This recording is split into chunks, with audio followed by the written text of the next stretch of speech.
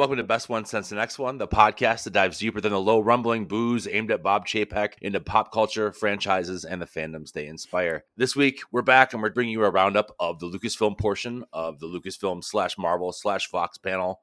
I guess technically the Lucasfilm/Marvel/Avatar panel at D23. And to do that successfully, we need to bring on usually our Star Wars correspondent. Today, we're promoting her to Lucasfilm correspondent. It's Stephanie Cole. She's back. Hey, happy to be back. Super excited to have lots of Star Wars and also Lucasfilm to talk about, which is my other love because they are, tangentially related at all times.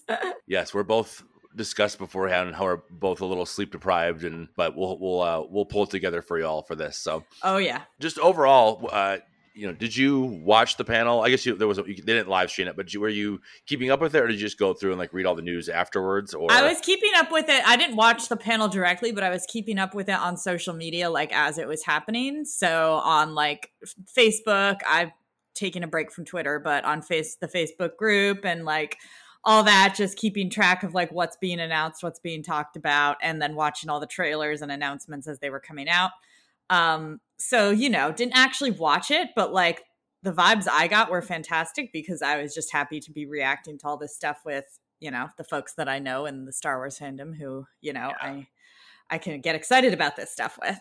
All of us plebeians that couldn't make it into the hall can all have 40 tabs open and leading this life, this embarrassing life of just checking. This is the kind of situation where people at work just casually mention oh, did you know that there's a new show, a new Mandalorian coming out? And it's cut to me at home with 3 computers open and 20 tabs. No, yeah, I do that. I do that. Yes. Yeah. All the dates are in my calendar alongside every other important social event I have. It's when everything is premiering. Would you believe I had a color-coded release schedule in a spreadsheet? One of those things. So yeah, this is one of those situations, one of those high holidays of announcements where they have 23. It's the first since 2019 of this panel. What were your overall thoughts? I think that there wasn't a whole lot of brand new stuff. There was confirmations of dates. There was new trailers and fun things like that. All I honestly expected, because I'm still kind of working my way through what to expect from this Disney Plus Day sort of situation, D23 thing. Just because it's pretty new in terms of how long it's existed. So knowing what level of things they announce is just we're sort of playing it by ear because we don't have a whole lot to go off of. I know what level and type of announcements to expect from Celebration, etc. But from this, it's I don't we had this last time, but we don't have a whole lot of data to go off of. But I wasn't disappointed for sure. There were lots of things I was super excited to find out about, even if they were mostly just sort of confirmations or new information about stuff we already knew was happening. Right. And that seemed like mostly the majority of it was, I was thinking it felt a little bit like treading water. It just seems like they have a lot more up their sleeve that they're keeping for Celebration London. And it was really great to just come in and get all this extensive information, get trailers we didn't get to see if we didn't make it into certain panels at Celebration, et cetera, et cetera. But yeah, overall, it wasn't the be all end all earth shattering conference. It just was a really pleasant, oh man, there's so much good stuff coming up. Yeah, for real. And the other thing is that there is so much Star Wars coming out that it's honestly, it's getting to that fine wobbly line between excitement and overwhelm for me, where I don't even know what to get excited for because there's so much. So if they had announced something I didn't know it was happening, I don't think it would almost be worse. I can't handle it. I felt the same way, where it's just I felt overwhelmed just keeping up with trailers for things I already knew were being released. Exactly. And I was is there a new thing up? If there's something new up, I'm missing it. And so at that point, I'm kind of glad it would have been overload. But what do you say we get into some of the stuff that they covered? Let's do it. Spies. Saboteurs. Assassins. We've all done terrible things on behalf of the rebellion. Cassian Andor. Don't matter what you tell me or tell yourself. You'll ultimately die fighting these bastards. Wouldn't you rather give it all at once to something real? The first thing that they talked about was Andor, of course, because it's the one that's closest to being released. Obviously, the showrunner of that show being Tony Gilroy, my best friend that I met in the hallway at Celebration. And when I say best friend, I meant just yelled at him and walked by him. It's directed by some episodes by Benjamin Caron, who has credits like The Crown and Sherlock. Toby Haynes, who has Black Mirror under his belt, and also like a Sherlock episode or two. And then Susanna White, who directed some episodes of Billions and Boardwalk Empire, Stephanie's other favorite obsession. Yeah, I mean, I didn't really realize. I wasn't putting two and two together. Now I need to look up what episodes of Boardwalk she directed, because I remember like each episode of that show so vividly. And for such a long time, I wanted somebody who directed or wrote something on that show to do something Star Wars, because I was just so obsessed with both at the same time. So absolutely, I'm gonna look that up now. And it's cool. I didn't really realize these credits before, but like everything that's mentioned kind of makes sense. Where it's like, The Crown with like palace intrigue, Sherlock, a thriller mystery twist and turn aspect to it, Black Mirror dystopian situation. All these. It's like all the combination. Boardwalk has a lot of political stuff and like crime stuff going on. Like all of that can fit in really well. I haven't seen anything of Billions, but I don't know, maybe.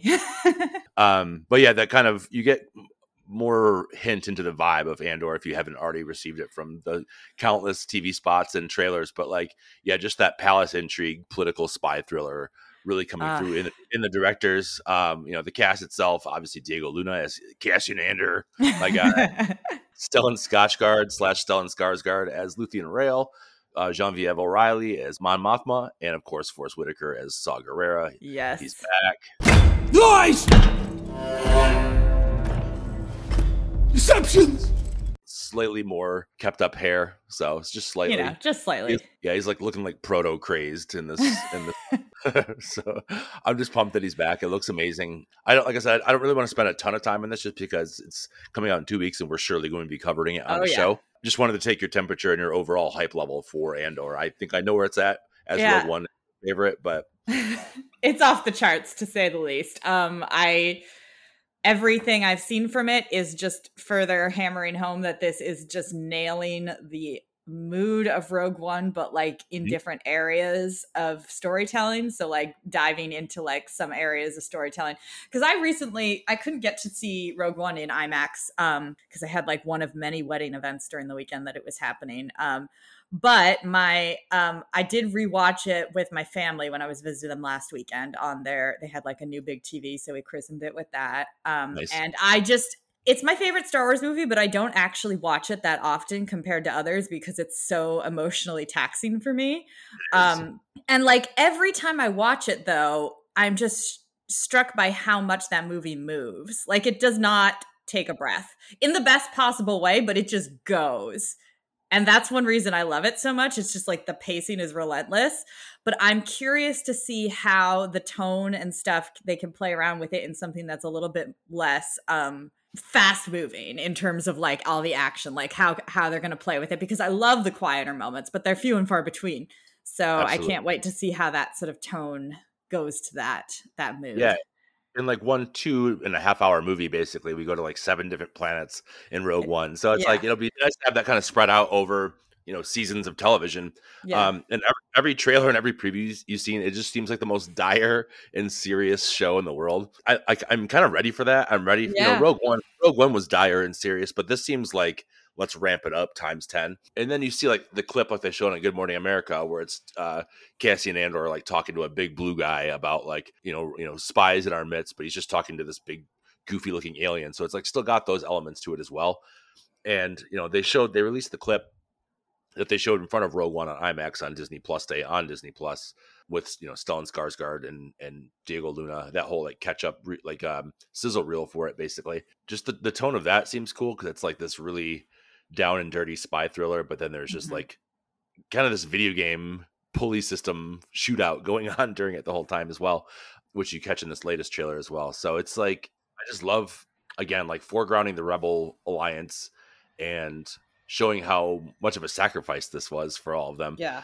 still fascinated by that, and Rogue One set that into motion. But seeing this with this much gravitas, just I'm so excited for it. So I don't know. And if anything else you want to add about Andor, we'll be talking a ton about it once released. Honestly, I'm just over the moon excited for it. It looks like everything that I want it to be. The team behind it, everybody in it. I can't wait for it. I can't wait to talk about it. Yeah, on the trailer it says from the director of The Bourne Legacy, and I really wish it said from the director of Michael Clayton, and then just really rope the real heads in so everyone would watch it. But that drops on September 21st with 3 episodes. Can't wait for that. Season 2 is already confirmed, and it leads right up to the events of Rogue One. So get ready for Andor. That's coming so soon. So on to Willow. When I was a kid, I used to play at being a sorcerer, visiting strange worlds, fighting monsters. Run! Never thought I'd actually really do it. What the hell is that?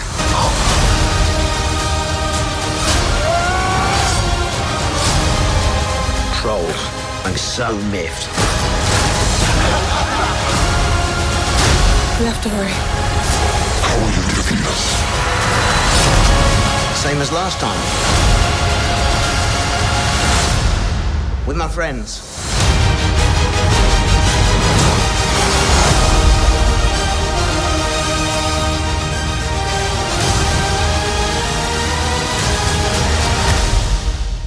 I mean, it looks so good. It does. The showrunner, Jonathan Kasdan, who we saw at Celebration, I think coked out or something. I don't know what was going on. He was really sweaty.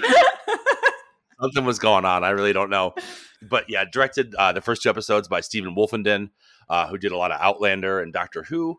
And it was actually a second unit director on Harry Potter. So that really makes a lot of sense as well. A lot of wand and wizard play going on here. The amazing and ever present Warwick Davis is back as Willow. Erin Kellyman as Jade, as you might remember her as Emphas Nest from Solo. Ruby Cruz as Kit, the daughter of Sorsha. Then Joanne Whalley is back as Sorsha. And then also returning Kevin Pollak and Rick Overton as the Brownies, Fran Jean and Rule. We're looking great. They're back up to their old tricks. And then at D23, they're like, we couldn't get Val Kilmer, but we got bootleg Val Kilmer, and we're bringing in Christian Slater in an undisclosed role, which no shots at Christian Slater. I love him to death. Pump Up the Volume is one of my favorite movies of all time. But it's just so funny that well, we got Christian Slater, everybody. Yeah. As Mad Mardigan's friend, it says. So we'll see what that means. Yeah. There's a lot of options for that. It's a broad term. Could be anything at this point. But yeah, what did you think of this trailer? I think that it looks like they absolutely nailed the tone. I love Willow. It's a huge nostalgic film for me. It's it was my beginner Lord of the Rings when I was little, and I love how it is so George Lucas. Despite the fact that it's directed not by George Lucas, by Ron Howard, but it's so George Lucas, and it's just so fun. I love Willow because everything George Lucas does is playing along the sort of boundary of fairy tales and high fantasy. Absolutely. And I love Willow because he goes all in. It's the George Lucas high fantasy that he's always playing around with. So you get to see how he'd really do it. And it's exactly what you'd expect. It's just as weird and quirky, but also awesome as Star Wars. And I just think that this looks like it nails it. It doesn't look like it's trying to be The Lord of the Rings. It's not trying to be Game of Thrones. It's not trying to be anything but Willow. And that is just so cool. So yeah, I can't wait. And when I saw the Brownies were back, I was like, yes, I can't wait. I hope they got those just straight up fairies that they had in the original back. More weird animal transformations to traumatize children, new generations of children. That's the only reason they're doing it, is to just traumatize children. Oh yeah. The thing is, it's really just funny timing because, like you said, with Rings of Power and House of the Dragon out, it's another real high time for fantasy. And obviously coming from this era of the 80s, which was also this weirdly high time for fantasy, with Legend and Labyrinth and Dark Crystal, The Last Unicorn, stuff like that. All this crazy stuff coming out. And it's kind of a resurgence of that, and people are super. I mean, I guess streamers want you to think that people are super into fantasy right now. It's just a high time for that. So to bring Willow back in the midst of that, I think is perfect timing, and it just looks so good. Like it really replicates the look of Willow and like heightens it to the next level. Because that was always one thing when I would go back to Willow. Obviously, I watched it as a kid and really loved it, but going back to it when I got older, I was like, it is missing some of that like magical world building. Like it has it, but it doesn't have it to the level that you're like, oh, there's probably so much more they could do with it. And it looks like they're doing that here, matching modern technology with that weird 80s creature design, real surrealistic and over the top. Like that guy that has like the cage over his head and like the club hands that's chasing them around. That's super 80s to me. Oh yeah. And I don't know. It just looks great. Warwick Davis, I love him. I love seeing Willow in like a mentor role. Can't wait to see what's up for Aaron Kellyman. And I really enjoy the fact that there's not a lot of pressure on this series. Mm-hmm. Like it's not like Willow is this extremely beloved movie. Like it bombed when it came out. It like wiped out Ron Howard's career for a while. Mm-hmm. And so there's not like it has a Lord of the Rings or like a Star Wars or like Game of Thrones following to it. So it's really low pressure, and it really just has everything to gain. It'll get new fans. Hopefully people will tune into it just because they want more fantasy in their lives, and it looks delightful. So that comes out November 30th on Disney Plus. It'll be interesting to see all the family elements at play, and Christian Slater as Mad Mardigan's friend, and yeah, I'm just curious about how that's going to work out. Yeah, for sure. Story there. And then Saoirse being back in it and having her daughter as a main part of the story is very, very cool too. So we'll see where that falls. That comes out very soon, actually. So the next part of the D23 Lucasfilm panel was just a little return to the Bad Batch, Stephanie's zone of interest. So I'm gonna let you take over. I am so excited. Bad Batch is my favorite. Animation is my favorite, but I just was completely taken with how obsessed I became with the Bad Batch when it was on the first season. And I am actually relieved because I remember, and I don't know if it was confirmed or not, but before this panel came out with this January release date, there were a lot of sources saying it was coming out like September 28th or something. Yeah, which I saw some people were disappointed. They were like, oh, it got pushed back. I was relieved. I was like, there is no way I would be able to emotionally balance the Bad Batch and Andor at the same time. Sure. Like, I wouldn't be okay. I would not know what to watch. I wouldn't know what to react to. It was like literal existential crisis. So when I saw this, I was relieved. And I'm like, yeah, it's a little... I know that they had said fall 2022, and now it's technically winter 2023. But, winter 2023, fall 2022. Fall 2022 nowadays can, mean December. So, it's not that big a difference. Exactly. And I'm just hoping that it really will get to stand on its own because it's, I think, some of the best Star Wars TV that is happening. And 2-episode premiere sounds good. I wonder if they'll be putting it together in, a full hour-long thing like they did last time.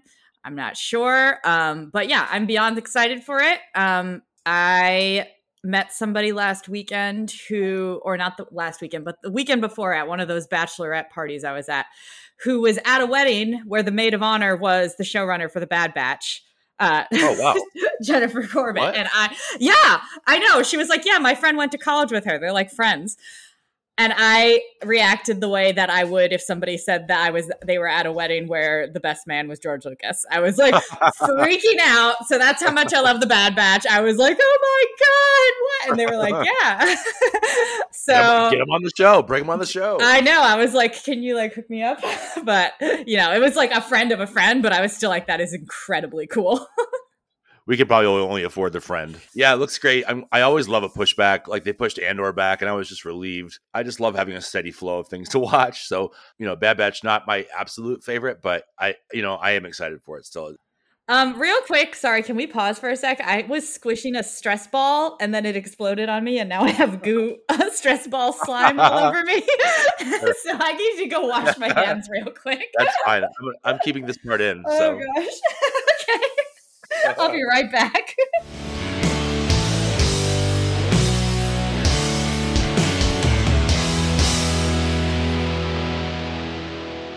Okay, I'm back. The Star Wars excitement was too much for the stress ball. I didn't know that stress balls were filled with goo. I ordered a bunch of these like squishy ones for my kids at work that like need them to concentrate. And then Sure. I liked them so much that I kept a few, and I was using it because I was like, I always fidget with my hands when I'm recording things or doing things, especially when I'm talking about Star Wars. Sure. And the next thing I know, the Star Wars just got too strong and it just exploded and was apparently filled with slime. So that's it. That's the power of the Bad Batch for you. That's the first time anybody's gotten slimed on the podcast. Yeah, well, but not the last. not the last. Sticking with the animation aspect of Star Wars, Dave Filoni on stage introducing a trailer for Tales of the Jedi, which was announced at Star Wars Celebration and leaked previously to that on like a some sort of like set gift to the like Lucasfilm team. So now we finally have our first trailer for it. Everywhere there is life, but you must face death. Honor it. Do not fear it. Jedi. Ahsoka is Jedi.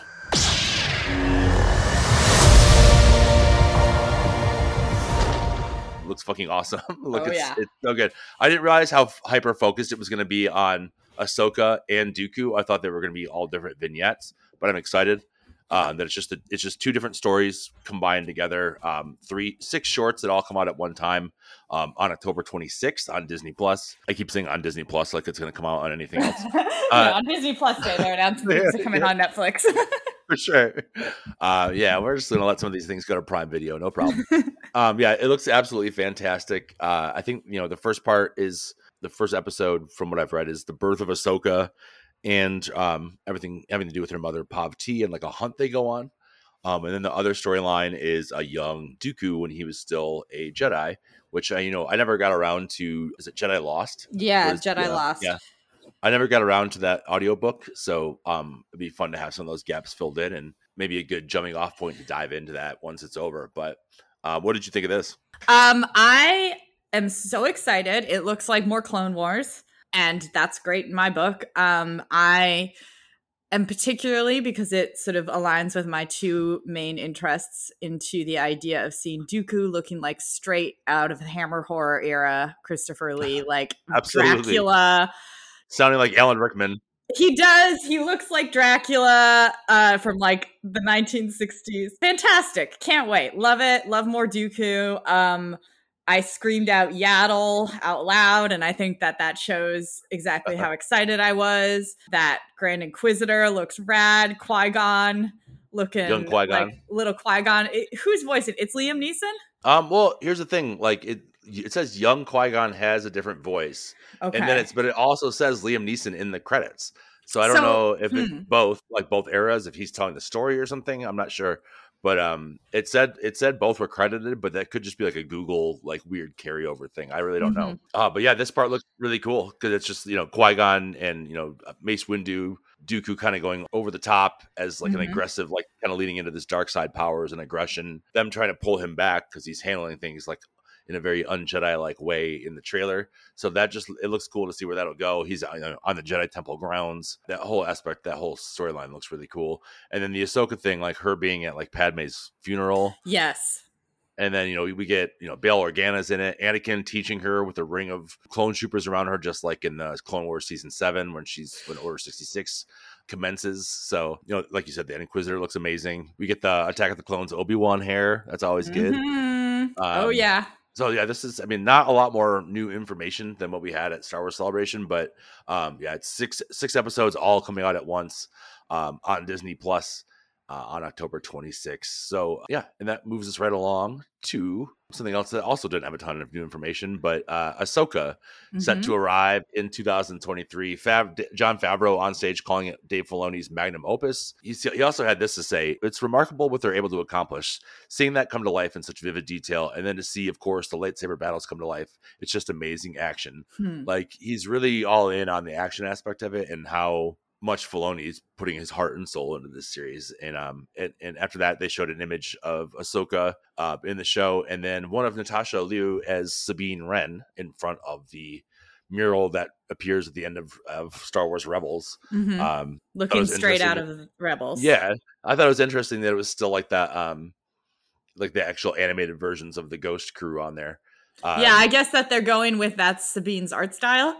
That's what I'll say. I think that's great. That's brilliant. Yeah. I think it works out. And they've shown this before. They showed like the actual mural at Star Wars Celebration, but they didn't have any figures or anybody in front of it to give it scale or scope or size or anything like that. It just looked like, an animation cell from the show. So to have like Sabine standing in front of it really gives it some, emotional weight and some context as well. So it's really cool to see that. And then, I'm not really familiar with like this actor, but before D23, it leaked or it was announced that Aman Esfandi was cast as Ezra. And it's like, I really don't know much about his acting career, but man, if he isn't a spitting image of Ezra, I don't know who is. It's like, he looks exactly like him. And I think that gets me. I'm like, okay, cool.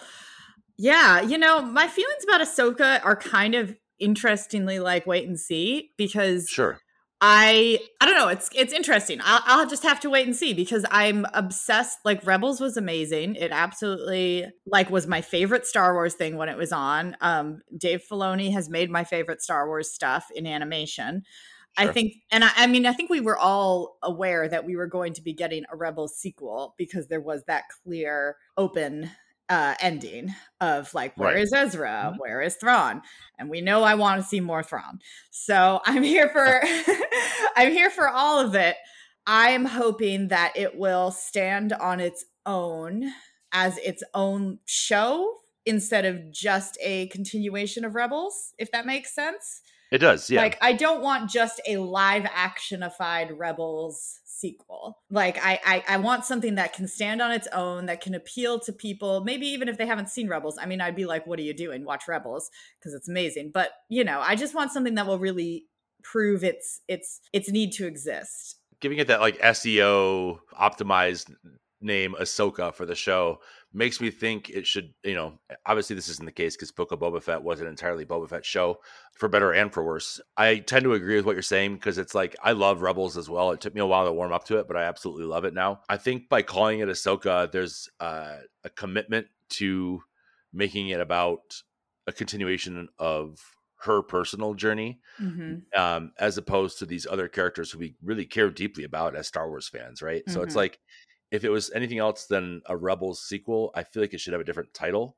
But then again, like, what does a title even mean these days? It's all just like one continuous, never-ending streaming story. So, it doesn't have to necessarily be something completely different for me to be happy with it. By all accounts, it sounds like it's going to be amazing. I just need to know what the context is. If that's the whole like plot engine is finding Ezra, I don't know if I'm as interested. I don't know if that's like Star Wars blasphemy or not. I just would rather see kind of this like progression and advancement of Ahsoka's story personally, Yeah. I don't know. I feel like Filoni, if he's like fully, if this is his show, he's going to really focus on that Ahsoka thing, because we know how much he loves Ahsoka. He can't help but make everything he makes be about her.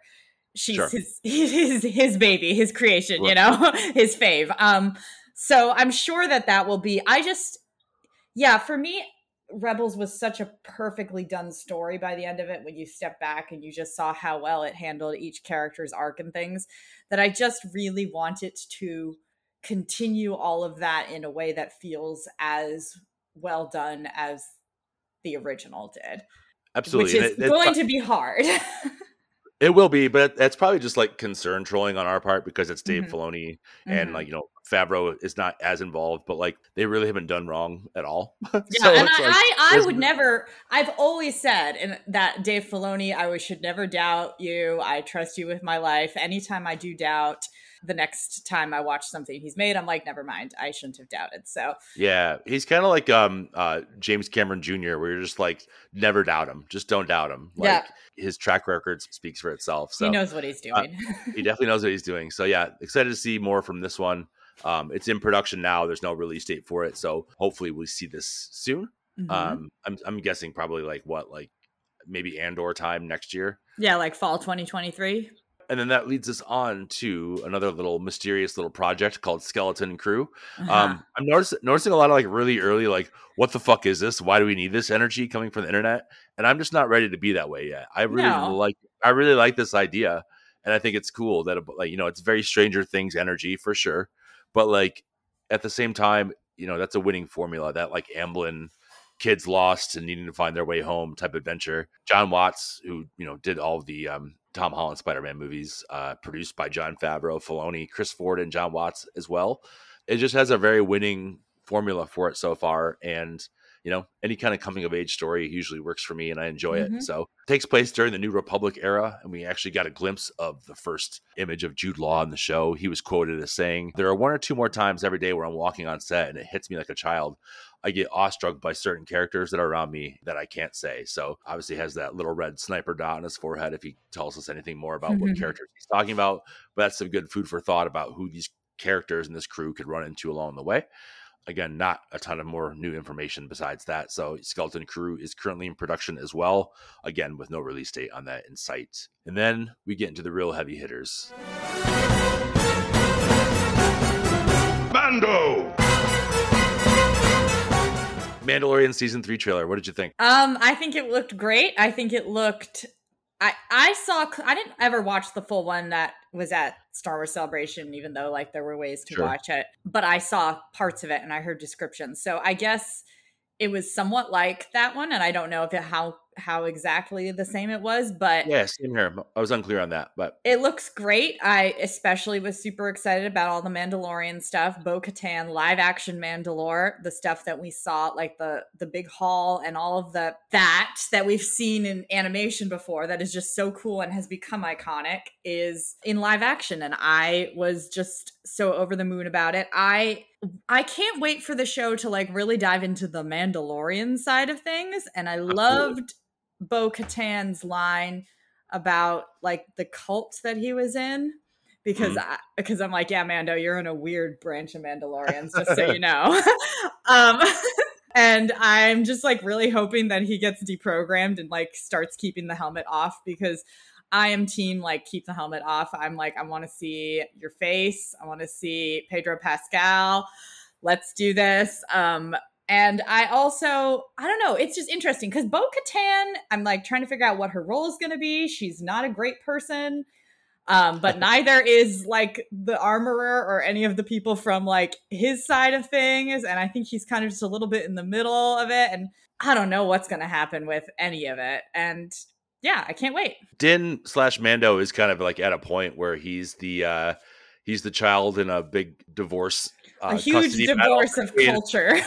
of two different cults of personality, Yeah. So he's just like, who do I go with? It's really interesting to see Bo-Katan switch from like helpful ally in season 2 of Mandalorian to kind of this menacing, antagonistic, darker version of Bo-Katan that like we've seen but haven't seen. We know she's definitely competitive and aggressive, but like she's been helpful to him in his pursuits in the past. But what he, is holding the Darksaber then in season 2, then it becomes, well, the tables have turned and now I think you're actually my enemy. So she seems a little unmoored by the process of, Mando holding the Darksaber and so it's really amazing too to see Mandalore in live action. Again, another one of brain children / babies is like the look and the feel and the concept of Mandalore, and to go there in live action, it looks wonderful. Like the shots where Bo-Katan's looking out the window through the rain, and her just kind of like perched on that chair in that throne room that we've seen in animation before, but just looks very cool. That the line, "Did you think your father was the only Mandalorian?" is really interesting to me. Is she trying to like drive a wedge between Grogu and Din? Is that possible? Like the way she says it is so condescending. It was really funny to me to be like, a human character being condescending to a puppet is really funny to me. Like but the way that's Star Wars. The way that she said it was very like Littlefinger from Game of Thrones. Like, oh, you didn't know this important truth that he was holding out on you. Like it just, I wonder how she's playing into everything and how that dynamic is going to work. And I'm sure that's a big thrust of season 3, but Din kind of going through and uniting the diaspora of Mandalorians is really a huge aspect of it too, because we're seeing, it looks like different factions of Mandalorians we might not have seen before. So is he going around and like gathering up the factions of Mandalorians, like to reunite Mandalore once more? What's going on here? I'm excited to see, and it looks incredible. The shot where like they're in the dropship and they all like drop out with their jetpacks at the same time from overhead, I was like, this is, what an amazing time we live in, for sure. It's incredible. And the thing with Bo-Katan is that a lot of people, we're so used to her being an ally because of how she was at the end in the final season of Clone Wars, she was an ally, and in Rebels, she was an ally, and sort of at the beginning of her appearance in The Mandalorian. But like when you look back at it, she was like fully part of Death Watch, like aligning with, before she decided not to, aligning with Darth Maul, doing horrible things when she was being introduced, like full on like killing innocent people to like get what she needed to be done. So I think she's a really complicated character, and I'm excited to see that they seem to be going back to that sort of point of view of her.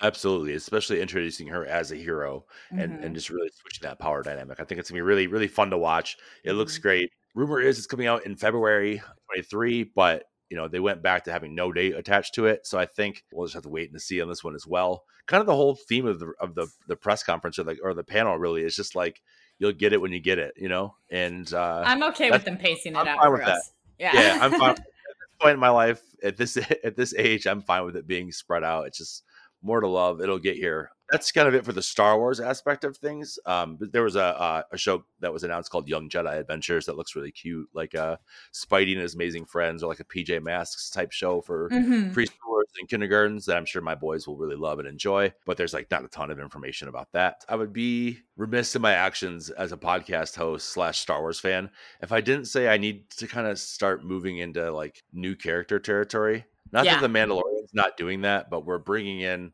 all these threads and elements that have been around for at least 10 years, you know? Yeah. And it's like, I'm very excited by all this stuff. It looks really cool. I feel like the shows Boba Fett and Obi-Wan have been like high highs, low lows. I don't know. It's not a crisis of faith with Star Wars. It's never really that. It's more like, I think I'm ready for like brand new characters and dilemmas and situations. And like, even if we still have like the Star Wars hallmarks, like sneaking into the Empire dressed up like, you know, dressed in uniform and stuff like that, or like deep Force talk, even, you know, if that's still present, I really feel like I need to move on to like big, bold, new directions. And I just don't know. Lucasfilm is very, very protective and probably the most like safe when it comes to making these decisions. And I really don't know why. Probably because Star Wars fans are like simultaneously the best and the worst fans. So it's like, I don't know. It just seems that other franchises aren't scared to take big swings or like try new things. Yeah.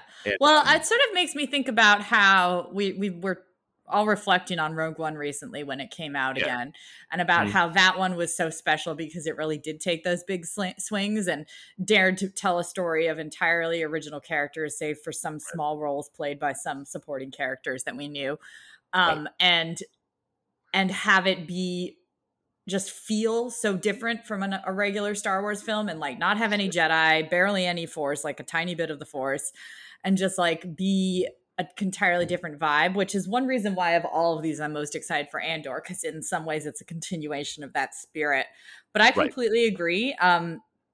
One reason that I loved Rebels, for example, when it came out, was it was a new time period of storytelling with new characters and new things happening. And I am really looking forward to things, honestly, like, you know, I mean, like, I don't have a horse in the race for the Skeleton Crew show, but I want more, like, stuff like that. Like, things that are just like, what if we did this? And it's completely new characters, and it's a completely different tone, and what the hell? Let's try it. Which is why I'm, like, in favor of something like that. I'm also really excited for the Acolyte. I don't really know much about it, but like that's the vibe that I want. I definitely want a little bit less of these, and that could be something about the reservation I have about the Ahsoka show. It's not that I'm not super excited because Rebels is my everything, but it's that I just don't want it to be a lesser version of something that was already done so well. So I think that's exactly how I feel, you know. But I think that we're seeing bits and pieces of that with things like... We are. It's like we're not getting that. Yeah, exactly. Yeah, with the fact that they know that they are ready to go with Andor, and Andor seems to not be afraid to completely match that very different tone of Rogue One. And then also that they're trying weird things that might not work, like Skeleton Crew, or things that seem very different, like Acolyte. I think that that's a great sign. And I'm really looking forward to that era of things as it comes closer. Yeah. And maybe they're just waiting out the fact that they have all these irons in the fire right now, and there are a lot of different stories that seem to be like ready to come to a close. Like Mandalorian, every season that comes out, the logo has the sun setting lower and lower in the background. So I feel like it's heading towards its end game now. So maybe they're just, like I said, when I say treading water, it comes off as like, oh, they don't know what they're doing. They're just kind of directionless. I don't mean it like that. I just mean it seems like that they're just biding time until something bigger hits. And that, like I said, that seems like that's probably going to hit at Star Wars Celebration in London. So it's not that I'm out on Star Wars by any stretch of the imagination. It's just kind of like, let's do it. Let's go wild. Let's get let's go back to like when the Force first emerged in like a cave or something, let's go to like, let's tell some really weird out there stories and on streaming. Let's see what happens. But so moving away from the Star Wars universe, but sticking with the Lucasfilm pedigree, we have, to close out the panel, the one and the only Indiana Jones.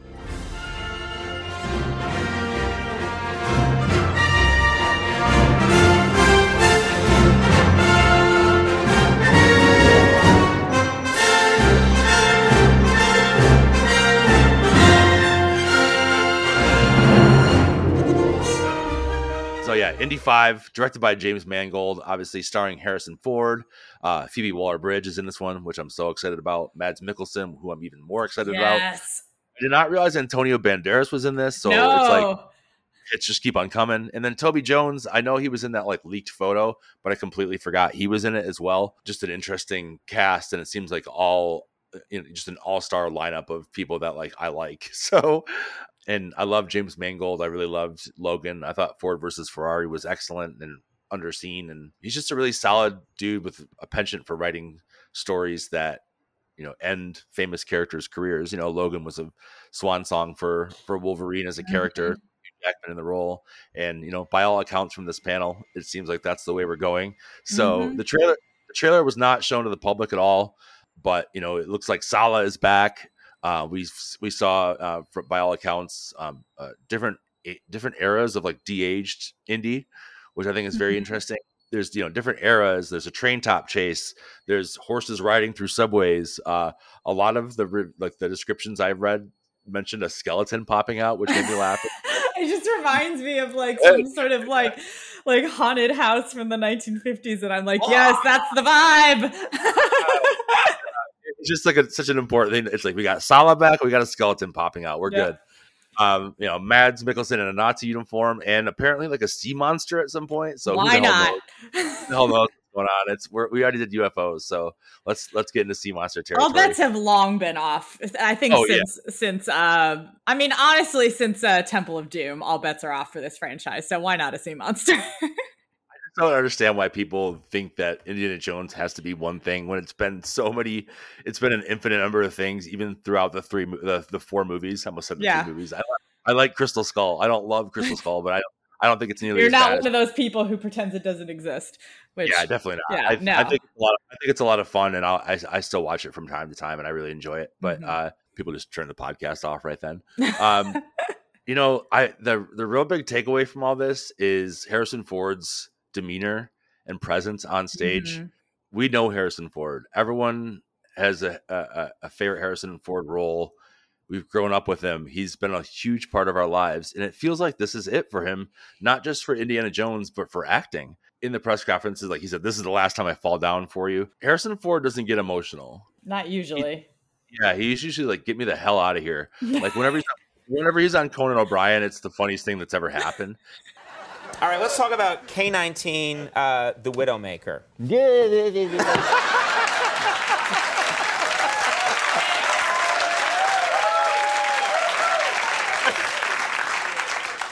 eating it up! What kind of a name for a movie is that, K-19? It's a stupid name. It's stupid. And why do they have to be Russian? I don't know. What is that about? Right now, the movie company is like, get him off! Get him off! Get him off! Russian? And he's so aloof and just like, fuck you, I want to leave. You know, and he's not precious about his roles either. He's not like, he's thoughtful about them, but he's not like, he's very self-deprecating about what he's done with his life, you know? Like he said at Celebration about this Indiana Jones theme, and he was like, goddamn song was on at the hemorrhoid doctor. Or, Yeah. you know, like, it follows me everywhere.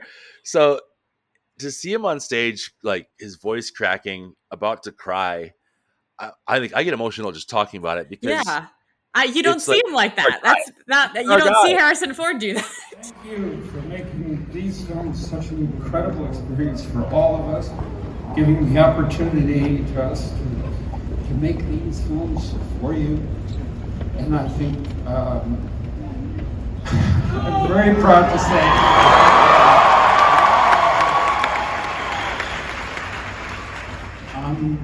proud to say that this one is fantastic. And this is one of the reasons. It feels like he's saying goodbye, like I said, not just to Indiana Jones, but to acting and to the limelight and to a career. And the movie, from what I've read, probably an insane amount of descriptions of a trailer instead of just like waiting for it to come out. But like, it seems like not only a tribute to Indy the character, but to Harrison Ford's involvement in our lives and just the different eras of his career. And you know what? If it's like a victory lap type movie for Harrison Ford, I'm so in. Like, if we're getting Sallah back, you know, Kihei Kwan was in the back. There's that really amazing photo of Harrison Ford of him in Short Round hugging all these years later. Like, do you think that he's going to be in it? I was like, if Short Round is in the movie, everyone's gonna fucking lose it. I was about to lose it when I saw those photos. I was like, if he's in it, you know, after his triumphant return with Everything Everywhere All at Once, I was like, it's gonna happen. It's gotta happen, right? It's the same thing too, because it's like, you know, he was there technically because he's in season 2 of Loki, and it's like, you know, it's happenstance and all this stuff. But is it like, if Salah's coming back? You know, and there's in the trailer, like he whips his whip a ton, and then everyone just pulls guns on him as like a reference to Raiders. And it seems like this, like, kind of, you know, I don't want to say like Endgame. I guess that's kind of what I'm thinking, like a Avengers Endgame style. Like, here's all the Indiana Jones greatest hits, which I think I'm here for. I love Harrison Ford so much that I don't really care what he's doing. If it's done well, then I'm fine with it too. I mean, I love Indiana Jones so much, but for me, they're all a little hit and miss after the absolutely perfect movie that is Raiders. So it's like, it's not like there's, in terms of indie sequels, it's not super precious to me that like, you don't have like, it's kind of whatever you want to do. And I feel like if this is what they want to do and they do it well, then this is perfect. Yeah. It's adventure sci-fi serial. You know, it's like, that's like, whatever you want to do with it at this point. Let's just like, and he seems so proud of it. And he points a lot of it to it being like Phoebe Waller-Bridge's credit that it's so good. I'm sure her writing in it and also her performance, a lot of hints to some lineage situations there, because like there's like a joke in the trailer about him being her godfather. You know, John Williams played at the Hollywood Bowl, and he revealed a piece from Indiana Jones 5, and it was, you know, Phoebe Waller-Bridge's character's theme, but it has a little swelling of Marion's theme in there a little bit. Okay, yeah. See, that's what I was wondering. But it's like, we just did that with Pug from Crystal Skull. Mutt. Pug. I love that you said Pug. You went with the purebred. Yeah. We already did that with Mutt. So, but like, I don't know, Marion Ravenwood's such an important character in Indy's life. I mean, maybe, but I don't know. You know, I don't want it to just be like, there's Short Round and there's Mutt and there's all the old people. I hope it's a new, sustainable and fun adventure, and it sounds like it's going to be. James Mangold's great. I don't know. I'm super excited for this. It seems like it's gonna be a lot more emotional than previously thought. So we'll see. I don't know. I really can't bear the thought of losing John Williams and Harrison Ford in Hollywood after this movie. I know. It's one of those things I'm trying not to think about. Like I'm almost being like extremely avoidant about the whole movie and the subject, because I refuse. Yeah, I'm kind of like that Chris Pine meme, like the headphones on, staring into oblivion about the whole thing, because it's like I can't quite wrap my head around never seeing or hearing those two again. And it's not like I can't like replay the movies and re-listen to the music and all of that, but it's just so. I mean, it maybe just more makes me reflect on how blessed we are that we have had new John Williams music up to this point already. Like, it's not like Harrison Ford's been making bangers for the past 10 years, but like it's Harrison Ford. Like he's the essential actor, I think, of everyone's, of like at least 3 generations, so it'll be sad to see him go. It really does feel like he's done after this, like I said, not just with indie, but with acting in general. Beyond that, like, is there anything we missed? Anything that you think we should expand on? Or I don't think so. I think it was a lot of, it was very emotional considering that it wasn't a lot of new information, but like, I'm just really excited / choked up / cautiously excited / over the moon excited. It's just a lot. Yeah, we're deeply invested in this. So yes, it's like, we are. I mean, I just exploded a stress ball because of my love for Star Wars and related properties. So. Talking to me is pretty stressful, so I understand it. Let's just say I'll call it an excitement ball, because for me it wasn't stress. It was just like, Bad Batch. Oh no.